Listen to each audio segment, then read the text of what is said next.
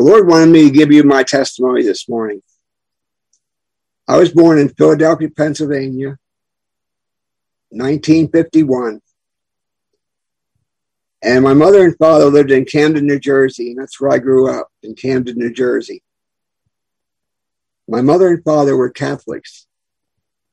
Well, actually, my father's family was Catholic. And so I was sent to Catholic school for 8 years. I went to Holy Name School and Church, 5th and Vine Streets in Camden, New Jersey. And then I went to high school in Camden and Riverside, New Jersey. But my mother still lives in New Jersey.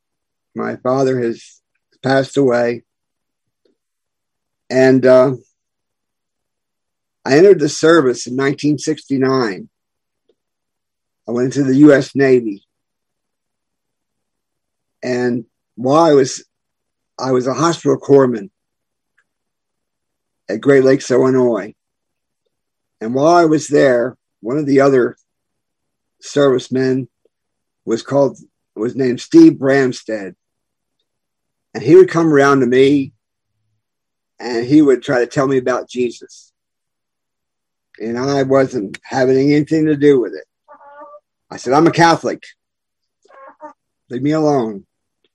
So one day I went into Chicago, Illinois, which was a short train trip from Great Lakes, Illinois. And I happened to cross this building that had a large sign that said Serviceman Center. What I didn't know is it was the Pacific Garden Mission in Chicago, Illinois. And so I was in my uniform and I wandered into the Pacific Garden Mission. And a gentleman met me there and said, we're going to have supper here pretty soon. But first, let me talk to you for a few minutes. So he took me into a room and he said to me, he started talking to me about Jesus. He started talking to me about my lost condition of my soul. And I just threw up my hands again. I said, I don't want to hear it. I'm a Catholic. And I ran out of there. And Steve Bramstead, like I said, kept over and over and over trying to lead me to the Lord. He'd draw diagrams every opportunity he got. In 1971, I was married. I met my wife on base at Great Lakes, Illinois, Verna Kathleen Volk, Kathy. And we were married in 1971, September the 10th. In 1972, we were on leave here in Van Buren, Arkansas. She and her parents went to the Oak Grove Baptist Church. And Wayne B. Davis was the pastor. And in 1972, while we were on vacation, around the time of my birthday, my physical birthday, August the 17th, she said, I want to go see my pastor. She was going to talk about me because I had boatloads of pride. And although I told people I was a Catholic, I didn't go to Mass. I didn't practice my religion whatsoever. I was pretty much a man of the world. And so I said, I'll go with you. And I went to the pastor, see the pastor, Wayne B. Davis, in his office. Oak Grove Baptist Church is just up the street here from where I live, a few blocks. And rather than talking to me, he just got a little white card. And it was just like when the policeman reads the Miranda rights to you when they're arresting a criminal. And with that little white card, he had the plan of salvation. And said I was a sinner. It said I needed salvation. It said that Jesus died for my sins. And I needed to repent of my sins and ask Jesus Christ to be the Lord of my life and to save me from my sins and to save me from an eternal hell. Well, in my pride, in his office, he asked me if I wanted to be saved. And I said, yes. So I knelt down in his office with him and we prayed. And I thought in my mind, I might as well have all the bases covered. That's how prideful I was. As I prayed, there was a physical sensation of tingling in my head. And something happened. I knew something happened. And I was saved. And a line of communication was open between me and the Lord. And I left there a Christian. I left his office a Christian. And I went back and into the Navy, and I had a little dove pin on my smock at the hospital. And Steve Bramstead saw that and said, "Are you a Christian?" I said, "Yes, I am." So we were brothers in Christ from that moment on. Steve Bramstead was a Pentecostal. He was very active in Pentecostalism and the charismatic movement at that time. Remember, this was 1972, 71, 72. And a few months after I was saved, he and a Catholic priest were in a private plane going to a charismatic conference, and the plane crashed and both of them died. I'll see Steve again. I have no doubt about that. Just like we'll see Kim Wagner again. I have no doubt about that. When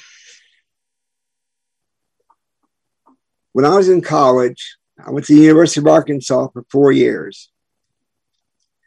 And I took classes in Latin, and I took a class in Greek. And I thought I'd be some kind of a language scholar. So I changed my major to these languages instead of English. And immediately, 1,000-year light year wall between me and the Lord was set up immediately. And I'm pretty dense. I'm very dense. It took me 2 weeks to figure out that changing my major was something the Lord didn't like.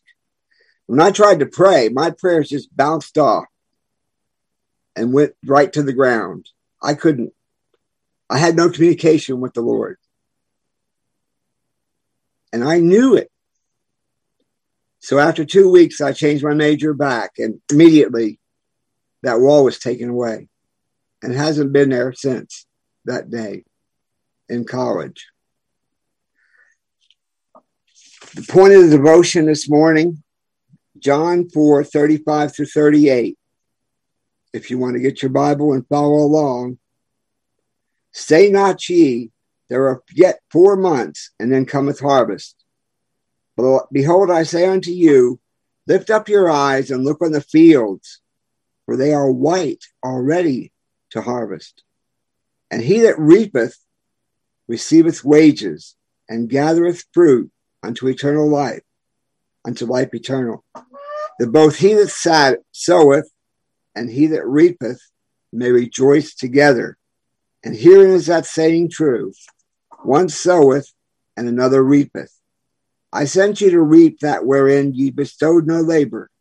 Other men labored, and ye are entered into their labors.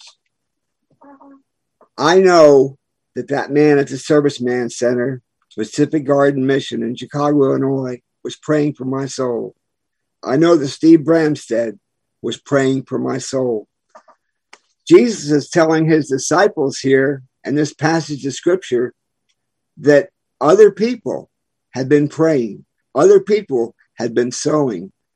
Other people had been clearing their hearts, like in the parable of the sower, getting the rocks out of the ground, taking the weeds out of their heart, Other people had been praying for the salvation that was being brought at the time Jesus, his apostles, and disciples were in this world.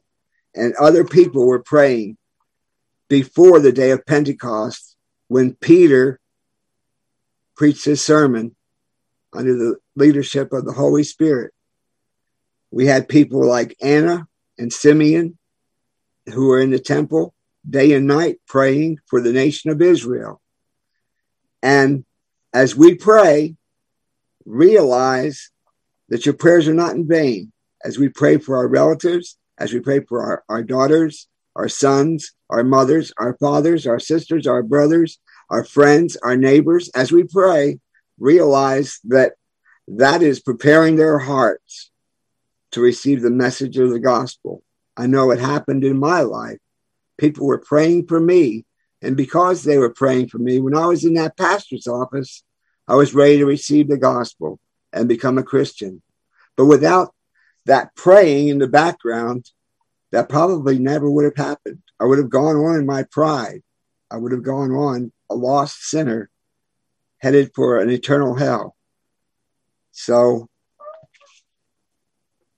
Jesus told the disciples and apostles that there was a groundwork laid before they went out to preach and to teach and to heal with signs and wonders.